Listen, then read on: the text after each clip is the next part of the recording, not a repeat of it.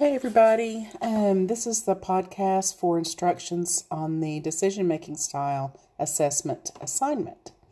If you'd open that up on Google Classroom, you will click on the link under step 1 to go to the kent.edu website to take the decision-making style assessment. You'll read all of the responses or the prompts and you'll select true or false. Okay? After you complete that, you'll get your results. And you'll take a screenshot of your results using your snipping tool or your print screen on Chromebook, or just take a picture on your phone. But you will need to paste that screenshot, copy that screenshot onto the worksheet, okay? And you're going to highlight your answers on step 3 under reflections.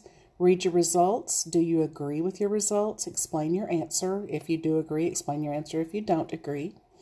Think about a decision you made within the last week. It could be deciding on social plans, what to wear, high school courses you're planning to take, choosing not to follow your friends on a bad decision, or any other decision that was difficult to make. What was that decision, and then how did it relate to your decision-making style?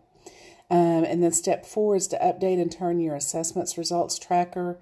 Remember, you'll have to go to your Google Drive and probably just search for tracker.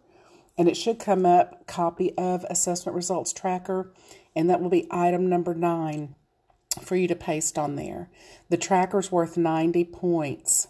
So make sure that you have all 9 items on there, okay?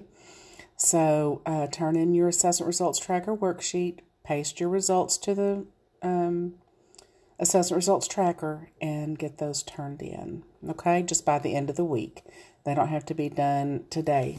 I'm posting it today for you to have it completed by the end of the week. All right, let me know if you have questions.